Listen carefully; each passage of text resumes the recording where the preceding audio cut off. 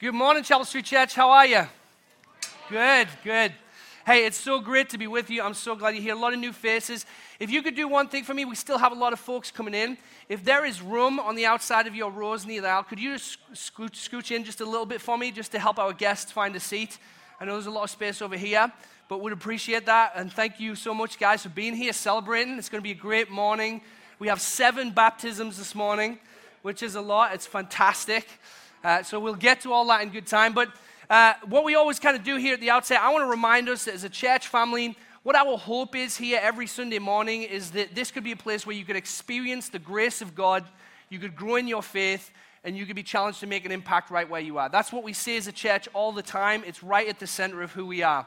And so this morning, I do hope that when you come in here, you would know the hope and the grace of God for you, that He loves you, that He is glad you are in His house with His people this morning, and that you'd be challenged to grow in your faith. It is a really busy season. As you can imagine, we are just a few weeks away from December, which, if you're anything like me, feels like the whole year has gone way too fast this year. But I just want to make sure you guys are aware of some significant things coming up. The first is going to be that we're holding child dedications on November 26th.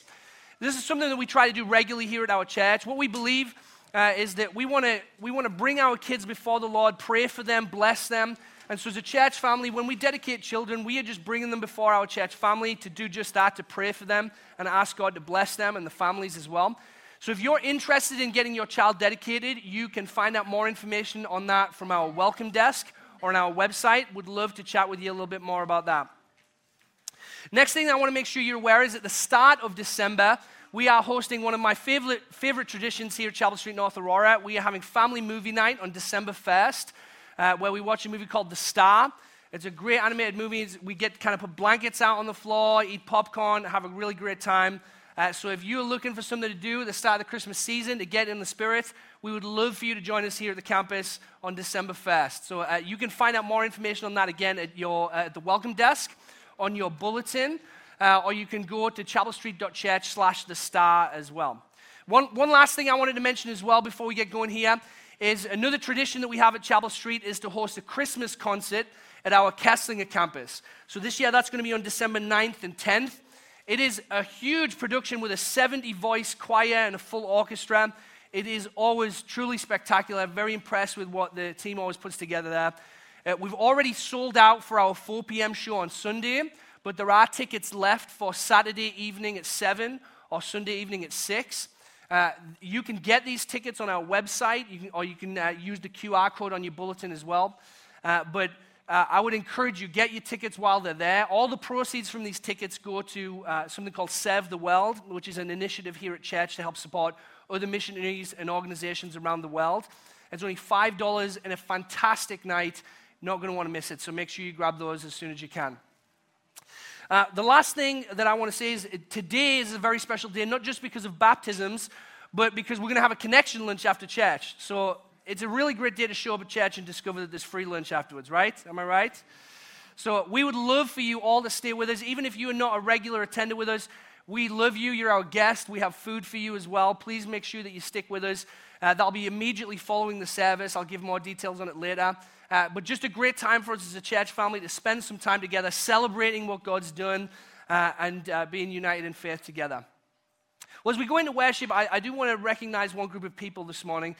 This weekend is Veterans Day weekend, and I am keenly aware of the value and the importance of those of us that have served in the military in various capacities, the sacrifices that have been made. So if you are a veteran, would you mind standing for me so that we can recognize and honor you in this place this morning?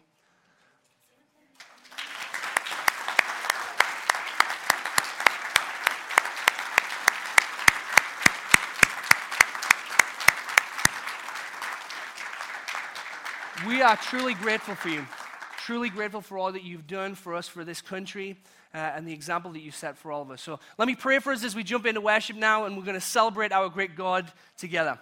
Father God, we thank you for being in your house this morning. We bless you, we praise you, and God, we just pray that as we come to you today, as we see these stories of baptism, as we come to your word, God, we pray you'd speak to us in this place. God, that our hearts would be encouraged, that we'd see you and know you better. We pray all this in Jesus' name. Amen.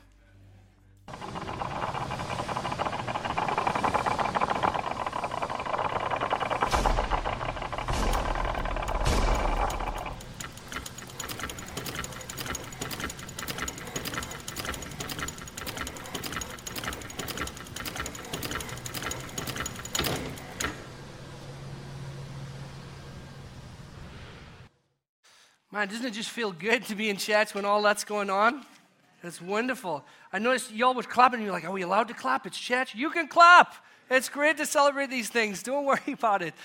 Hey, well, it was particularly great to see the kids in here. I always get to love seeing the kids in worship with us.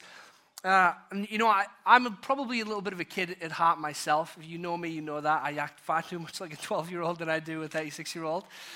But I've been reflecting recently on, and I've been thinking about what I wanted to be when I grew up, right? I certainly did not want to be a pastor. That was not an idea of mine. If you could think back when you were younger, what you wanted to be, I'm sure there's like a long list that a lot of us can kind of say we had one or the other on there. I remember I used to want to be an astronaut, right? Every young boy, when you discover about space, you think, yeah, I would love to do that. Then I discovered it's very dangerous and a lot of hard work to get there. So I was like, oh, well, maybe that's not for me. I wanted to be a policeman and save the day, but British police officers are nowhere near as cool as American police officers, you know?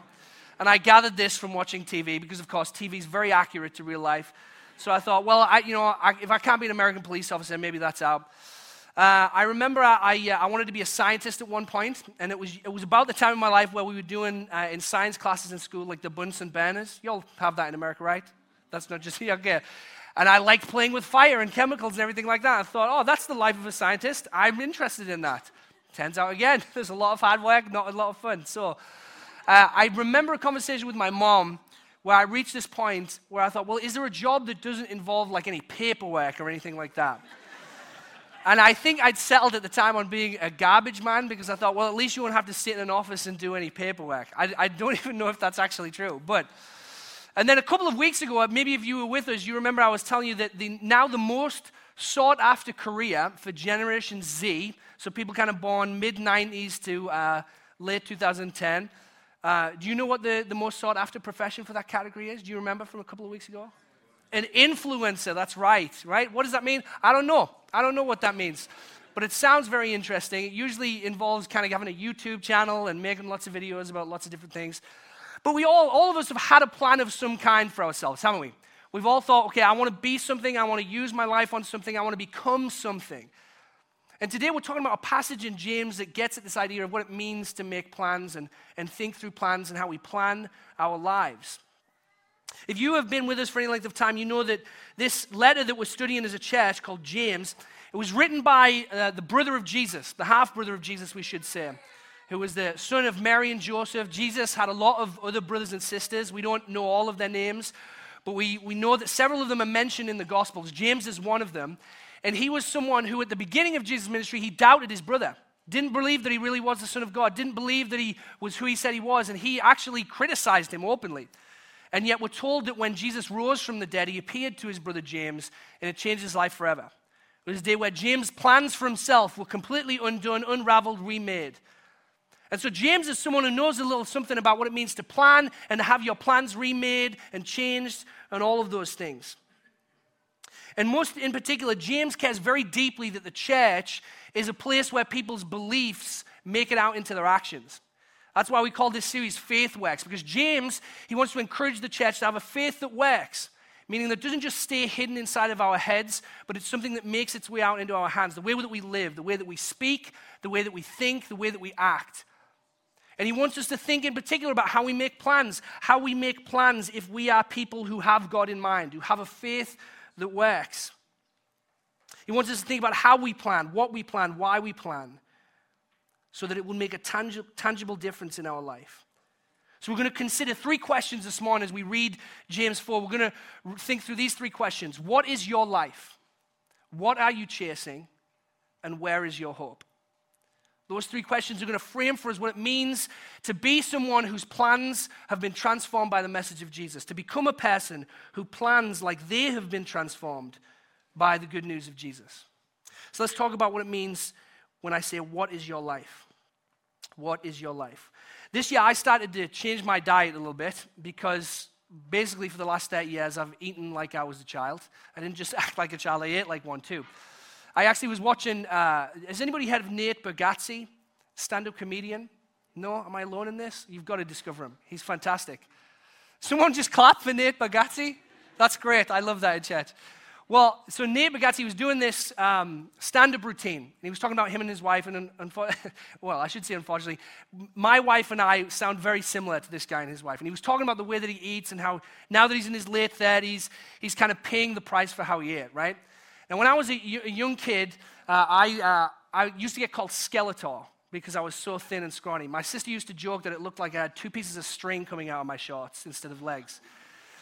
But then I moved to America, where things change, okay? You could be Skeletor all you want, but you move to America, things are going to change for you. And in particular, I moved to Texas, which is like the capital of eating, right?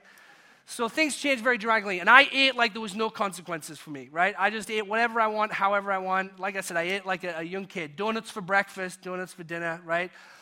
And now I'm discovering at 36, I'm not quite as healthy as I hoped I would be at 36, right? There's been consequences to me. I couldn't have the perspective to understand that if I indulged myself and lived a certain way on the front end, there was something that was going to happen on the back end, right? And now as a 36-year-old, I'm realizing I should have had better perspective about my life. I should have a deeper understanding of what my life was. And in essence, that's what James is going to start his conversation. He's going to start around this idea of perspective, about us having a better perspective on our life, to start planning like someone who has seen our lives rightly. This is what he says in James 4, verse 13 and 14. He says, now listen, you who say today or tomorrow we will go this or that city, spend a year there, carry on business and make money. Why you do not even know what will happen tomorrow. What is your life? You are a mist that appears for a little while and then vanishes. See, to answer this question of what is your life that James asks us, we need to renew our perspective. We have to start seeing ourselves in light of God. James tells the church, you're a mist. He says that their life is just like this when it works. It's a mist. It's a vapor that's here today and gone tomorrow.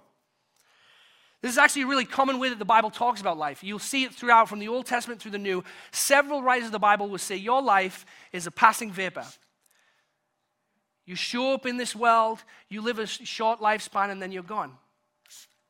It's there today, gone tomorrow. Now, why does the Bible make such a big deal out of this illustration? Why does it use this picture again and again? What is it about this that captures what God wants us to understand about our life? The first thing is he wants us to understand is that our life are temporary, right? Sometimes we can live like we're eternal, but by acknowledging that we are a passing mist, well, the first thing that we're acknowledging about ourselves is that we are temporary. We are not going to live all that long, really. And in fact, if we mapped out all of human history with a long strand of string and we put a little kind of permanent mark where your life takes up space in that long line, it wouldn't even be visible. In the grand scheme of all of human history, each life that is lived is just temporary. It's passing. It's a mist that's here today and gone tomorrow. But the other thing that we learn from that is that our lives are fragile, right? A mist, there's nothing concrete about that. It's fragile. When you think about all the details of your life, you can realize that there's so much in your life that you don't have control over. There's so much that you can't plan for, that you can't predict. And even when you do, there's so much that you can't control. That's what James wants us to understand about our life, to have the right perspective on our life. Let's think about 2020 as an example. How many of us would have made plans to invest in toilet paper and Zoom video conferencing had we known what was going to happen in 2020? How many people's business plans, family plans, life plans were upended by 1 year that no one could have ever predicted? And even now, 3 years later, we're still really living out a lot of the consequences of that year, replanning, reshaping. People thinking about their homes and the housing market that's changed, thinking about their careers and how that has changed. It just goes to show us there is so much that we don't have control over. Human beings suffer from a perspective problem. We live as if we see what's best for our lives. This is something that King Solomon says in Ecclesiastes. Ecclesiastes is one of my favorite books in the Old Testament, a short kind of exploration by this king of Israel who says, I'm going to apply myself to everything that my heart desires. I'm going to chase after everything that I want out of life. I've got enough money to do it. I have enough power to do it. So Solomon does what very few of us get to do, which is pursue anything that he wants. And this is one of the things he says in Ecclesiastes 6. He says, who knows what is good for man while he lives the few days of his vain life, which he passes like a shadow? For who can tell man what will be after him under the sun? His point is that how could people possibly know what's good for our lives when there is just so much that we don't know? There's so much that we don't understand. How could we as human beings have the perspective to say, I know what my life should be for. I know how to apply myself for that. I'm going to chase after that. We need a new perspective. We need the kind of perspective that a psalmist has when he writes in Psalm 39:4, "O Lord, make me know my end and what is the measure of my days. Let me know how fleeting I am." So let me ask you this question. Do you see yourself rightly? Do you understand your limitations? Do you see yourself in light of God? Some of you, I'm sure, have been made painfully aware of your limitations by unexpected illnesses, by sudden loss of a job, by the loss of someone you love. Moments in your life that undid you, that unraveled you, that changed everything for you. And in that moment, you became painfully aware of this reality that had been there all along, but until then, you had never seen that your life is fleeting, that your life is a vapor. Now, those things can cripple us and undo us unless our plans are built on something greater, something that isn't passing. We may be vapors, but what if there is something beyond us? What if there is something beyond us on which we could stand, on which we could build our lives that isn't passing, that doesn't change, that's concrete? Isn't that what really every human being needs? Something on which they can stand and say, this will never change, this will always be here, this will be a firm foundation for me. And that's where James wants to take us next. He wants us to think about our lives with this new perspective, this better idea, and then he wants us to build our plans around something that's certain and not fickle, something that's better than passing pleasures and uncertain hopes. And so we reach the second question. What are you chasing? What are you chasing? I'm probably too much of a spender with my kids, and so I've kind of trained them now that whenever we go to Target or Walmart for some groceries, we will stop by the toy aisle, and the kids will say, okay, you're going to buy me this then? Are you going to buy me this $200 Lego? I say, no, I ain't going to buy you a $200 Lego. That's crazy. And I don't know how they've arrived at this conclusion, but I remember recently we were out, and Jonathan says, yeah, but you got tons of money. You can get that for me. Now, I don't know when he's been looking at my bank account, but there's something inside of Jonathan that thinks, you know what, I understand you, and I understand your bank account. I understand your resources. I know what's best for me. Let me tell you how you should spend your money. Let me help you out here, Dad. I'm gonna instruct you on how to help me build a good life. Now, we laugh at that, and it's silly, we're a little bit sarcastic. How many of us talk to God the same way? How many of us look at the God of heaven and say, hey, we have something here. We have an understanding. We have a wisdom about ourselves, and we want to tell you how you should direct our lives.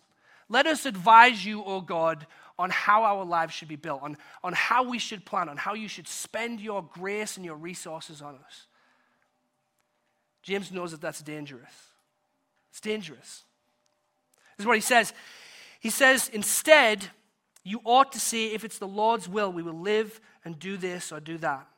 Now, isn't that interesting? He starts by saying, you guys who make these plans to go certain places, he doesn't say, stop planning, stop doing that. I don't want you to make plans, it's not good for you.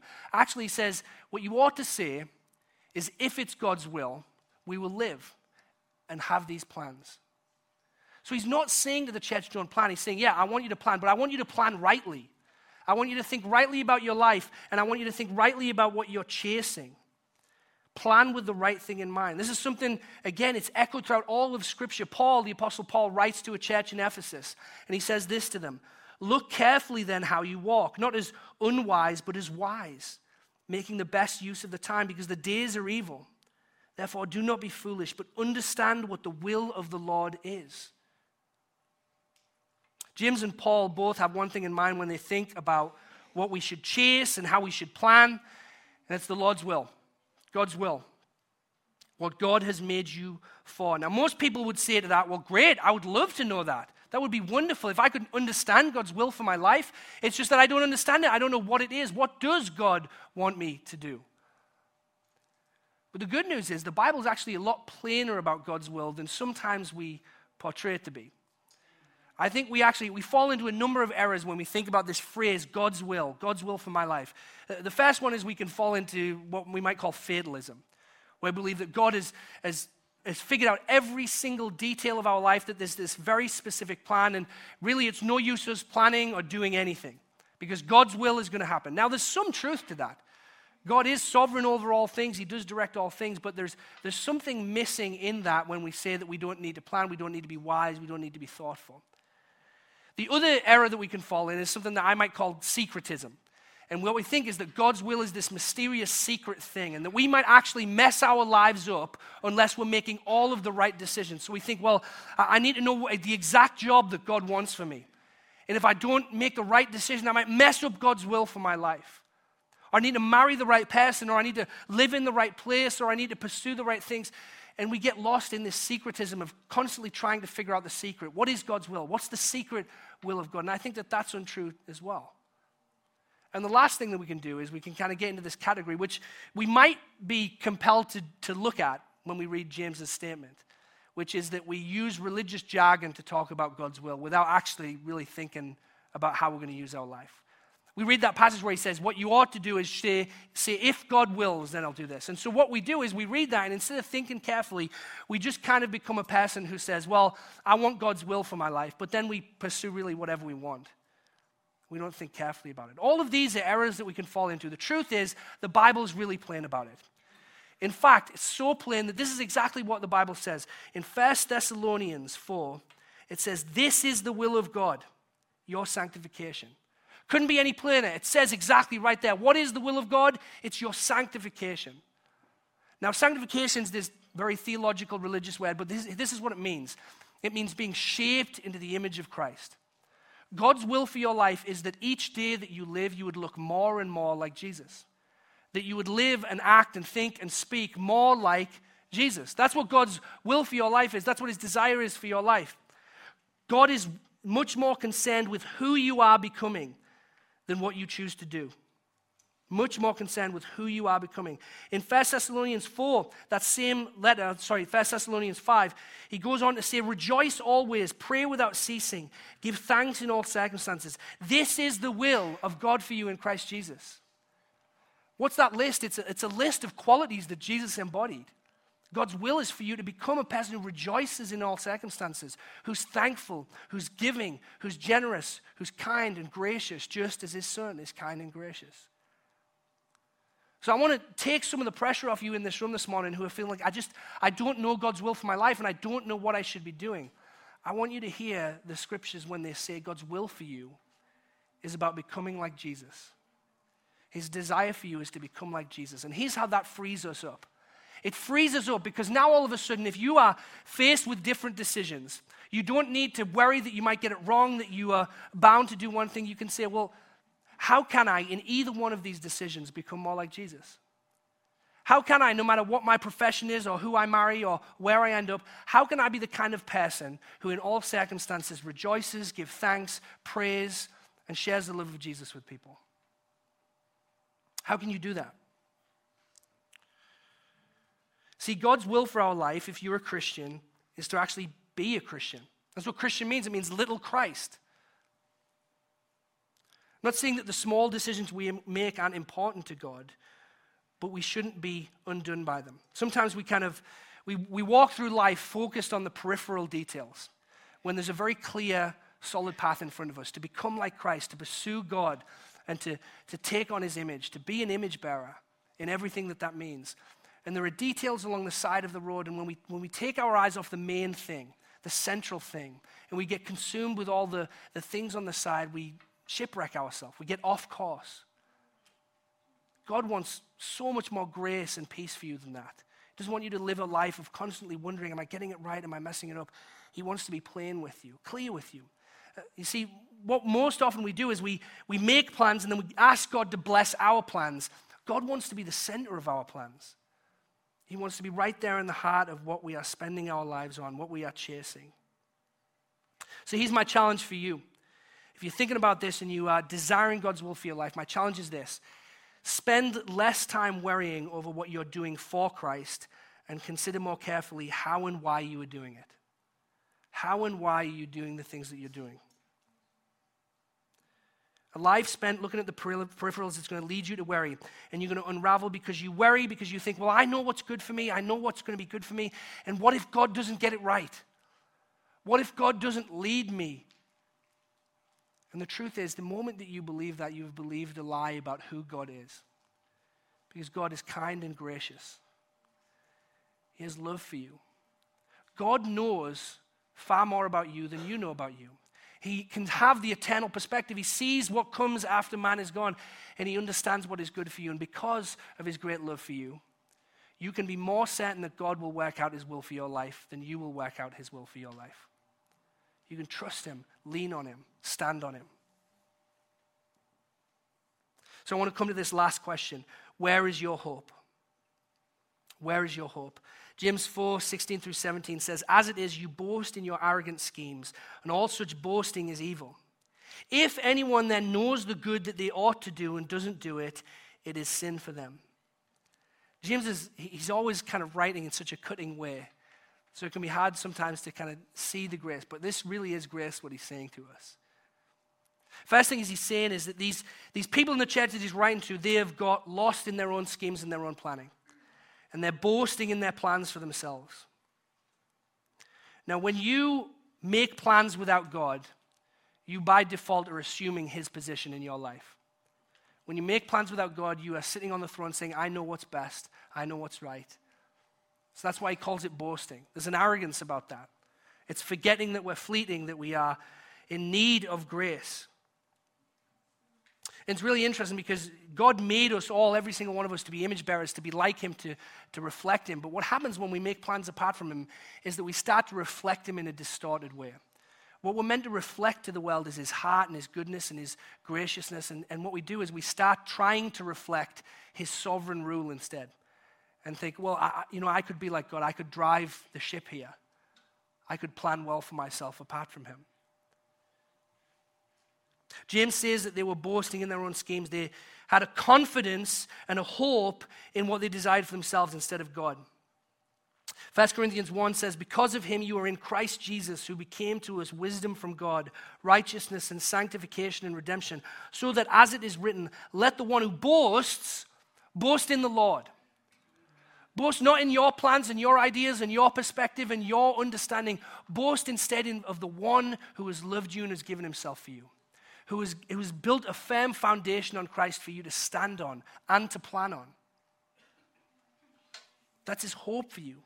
Where is your confidence? Where is your plan? What's your hope for your life? How many of us have made a plan for our life that's been unraveled and then it totally undoes us? We say, God, where were you? Where were you when I lost this?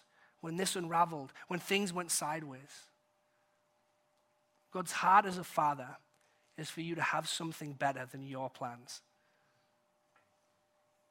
Come to verse 17, and it feels a little bit like James has changed the corner, because he says, if there's anyone who knows what they ought to do and does not do it, for them it is sin. Is he changing subjects? I think not, because what he says is, so then. And what James is saying is, you know God's heart for you. You know what he desires for you. You know what his hope is for you. If you know that and you don't pursue that, that's when it becomes sin. It's what the Bible calls a sin of omission. It's when we know something that we should do and we don't do it. We have a conviction about something. And what this whole letter James has been saying, you know the gospel, you know God's hope for you, and his desire for you is to make you more like Jesus, for you to become someone who loves God with all your heart, soul, mind, and strength, and who loves your neighbor as yourself. Everything that he's written is about becoming that faithful person. He said, if you know that that's what God desires for you and you don't pursue that, that's sin. Because you are refusing to follow what God has said is best for you, is good for you, is firm and solid and trustworthy for you. If you know God's will for your life and you avoid it and you make plans for something else, you'll shipwreck yourself. It's an act of forgetting what God has done for you and wants to do in you. If you were here last week, our senior pastor Jeff was here, and he mentioned this idea of functional atheism.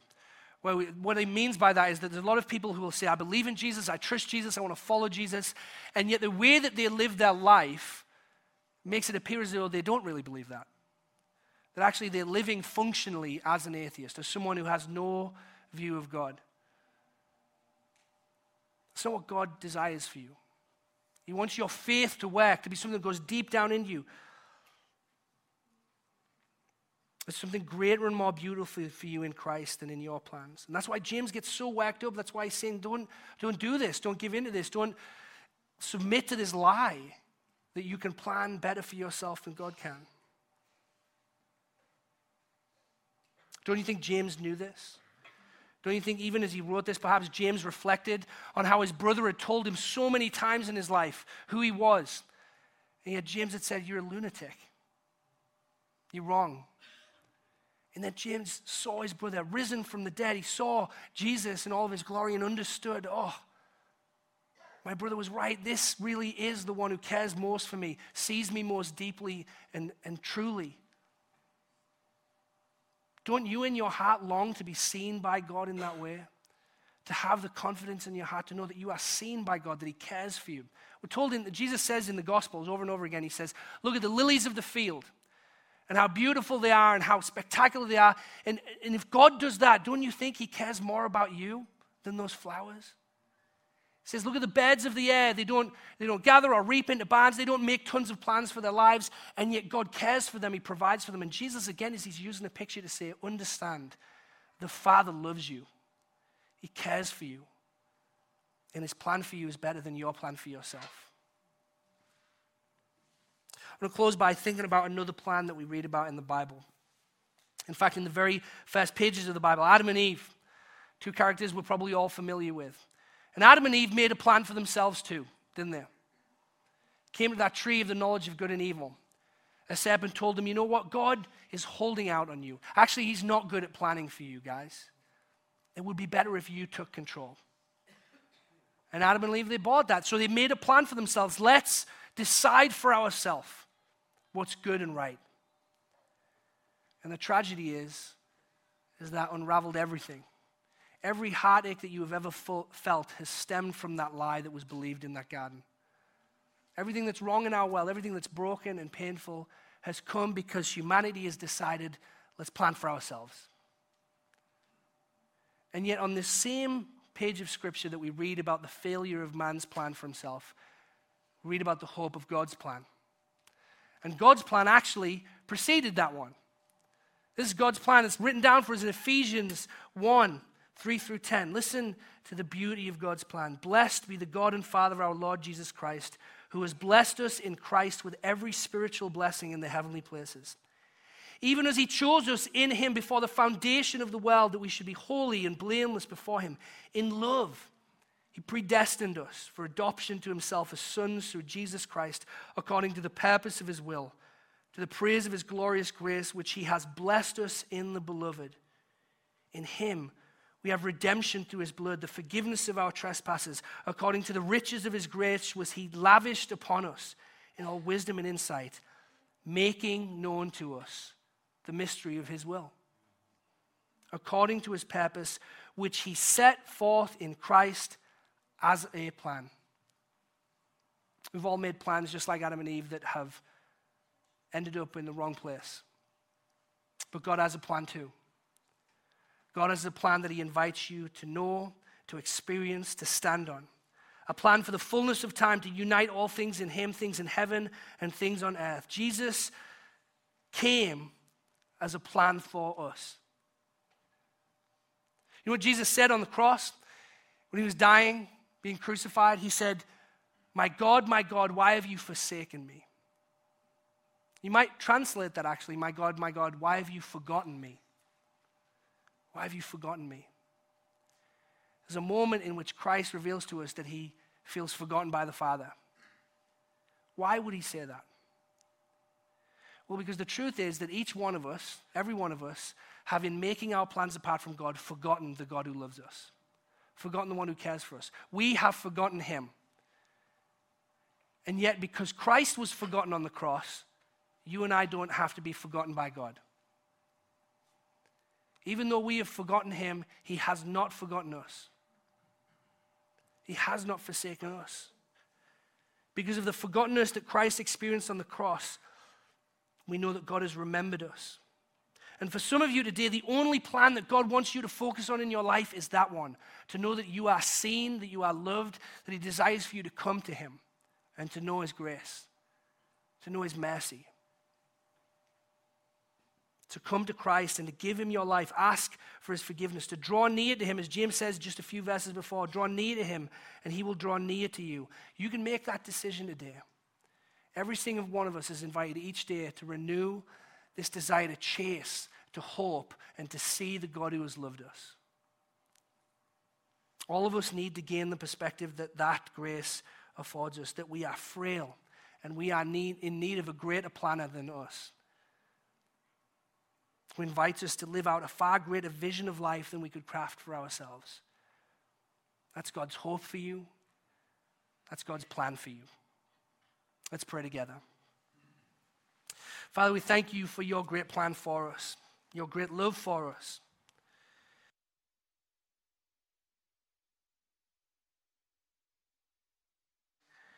Come to you with my plans and ask you to bless them without considering your great heart for me. And Lord, we want to stand on your plan. We want to stand on the truth of who your Son is. We want to become a people that become like him in every way. So help us, God, we pray. Give us your grace and renew us. In Jesus' name, amen. Amen. I long for that. I want to run into his glorious day to know his great love for me. I'm figuring that out. We're all figuring that out, and this is a great place to be. So if there's any way we can pray for you, encourage you, I challenge you, don't let church be simply an hour on Sunday morning where you come and listen to a story. Let this be a family where you can connect, where you can find hope and encouragement and support as you pursue the great hope that God has for you. If there's any way we can pray for you, I would love to chat with you. Please come stop me. Just some details on our lunch.